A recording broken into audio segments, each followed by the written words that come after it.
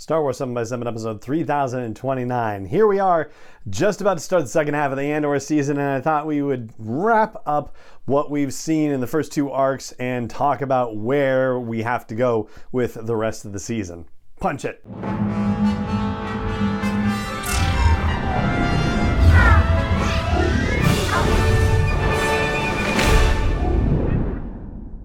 Hey Rebel Rouser, I'm Alan Voivod and this is Star Wars 7x7, your daily dose of Star Wars joy, and thank you so much for joining me for it. So let's start off by talking about the main character of the series, the guy who has his name right up there in the title, Cassian Andor, or Cassian Andor, as Luthen Rail might say. You know, this whole series is supposed to be about his journey, or at least primarily about his journey from becoming, the man that we meet at the beginning of the series to the man that we meet in Rogue One, and so far his learning curve is a little bit slow. I mean, for somebody who said famously to Jyn Erso, "I've been in this fight since I was 6 years old," he doesn't really seem like he's in the fight. Yeah, he may have stolen a couple of things from the Empire. Yeah, he may not necessarily like the Empire, but there's nothing about him being in the fight. And he took this job on Aldhani as a mercenary, not as somebody who wanted to put a stick in the Empire's eye for real. I mean, yeah, it had that benefit for it, certainly, but where he is at the end of this second story arc is not like, hey, I'm excited to keep poking a stick in the eye of the Emperor, sticking a poke in the eye of the Empire. You know what I meant by that.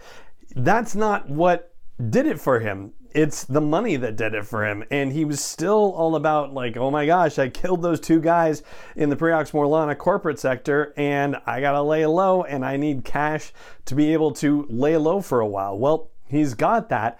And now he's just gonna go back to Ferrix apparently, but you can't go home again, and things are only going to get bad and worse and more so on Ferrix. So maybe it's not so much that he's been in the fight since he was 6 years old as the fight is going to be coming to him in some way and he's not going to be able to avoid it. Meanwhile, we have Mon Mothma, and I have to say Mon Mothma, for me, like, this is, if there's anything that's disappointing about the series, it's that for all the interviews that I listened to leading up to the start of the Andor series, I really thought we were going to see more of Mon Mothma, and as yet, we haven't seen a heck of a lot of her. Now, I know this is supposed to be primarily Andor's series, but I guess I thought we would get a little bit more of Mon Mothma, and I'm a little bummed about that. And I wouldn't necessarily take away from anything that we've seen so far. I would just say, make the episodes 10 minutes longer at least and give us a little more Mon Mothma stuff. So I do hope they're going to be showing more of her and what happens with her and that horrible parent. Oh, by the time this season is over. Honestly, there has not been a character that I have hated as much as Perrin, maybe like Dengar. Like, that's the only other character that has made me just so angry at this person's existence. Anyway, yes, I would like to see more Mon Mothma and see what's going to happen now that Luthen has his own source of money. That means that he is going to be able to feed the many mouths that he has to feed without necessarily having to worry about Mon Mothma and how long it's going to take her to get him money to fund his operations. Now he can go on his own merry way.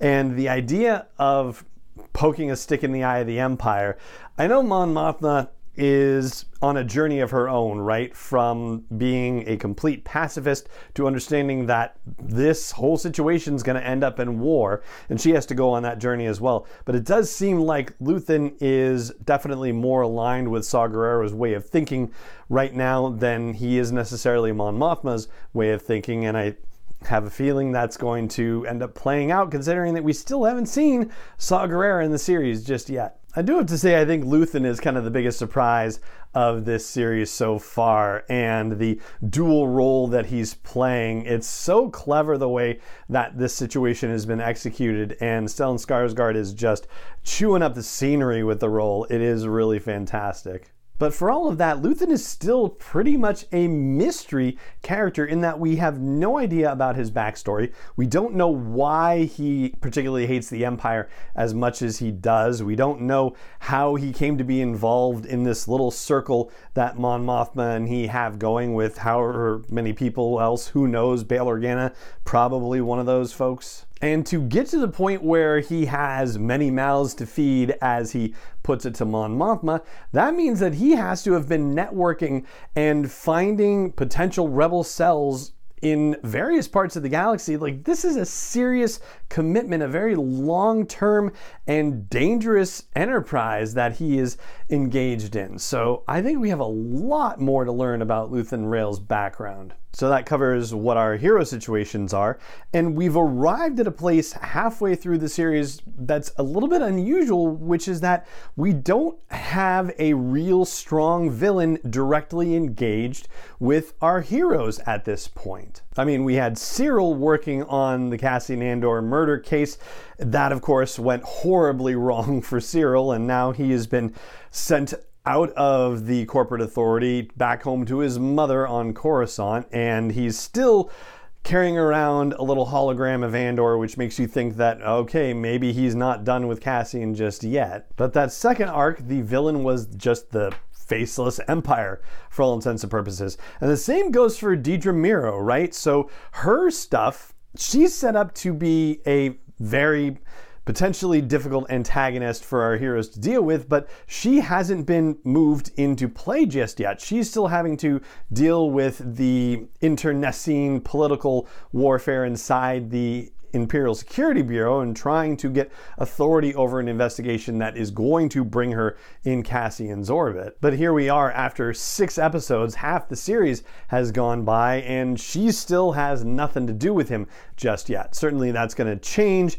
in short order when she gets on Ferrix, and it's, definitely a good thing to know from teasers and trailers that that's something still to come. But it is kind of crazy that we actually had a direct antagonist who was removed from the field of play after 3 episodes, and we're not going to get another one back until maybe, even the 8th episode of the show. So a lot of fascinating things going on with the way Andor is playing out. And of course, the episode that's dropping today is a one-off episode that Tony Gilroy says is a very interesting episode. This one is credited as being written by Stephen Schiff, who was the original showrunner assigned the Andor series before other things happened in the background and whatnot. And I'm not going to speculate on what this episode could be, because quite honestly, it could be anything, right? So why don't we just stop there as a mid-season check-in on the Andor series, and with those thoughts about what might potentially be ahead for us for the rest of the series. And that is going to do it for this episode of the show. It just remains for me to say thank you so much for joining me for it, as always, and may the Force be with you wherever in the world you may be. 7x7 is not endorsed or sponsored yet by Lucasfilm Limited, Disney, or 20th Century Fox, and is intended for entertainment and information purposes only. Star Wars, the Star Wars logo, all names and pictures of Star Wars characters, vehicles, and any other Star Wars related items are registered trademarks and/or copyrights of Lucasfilm Limited, or their respective trademark and copyright holders. May the Force be with them. All original content is copyright 2021 by Star Wars 7x7. We hope you love it.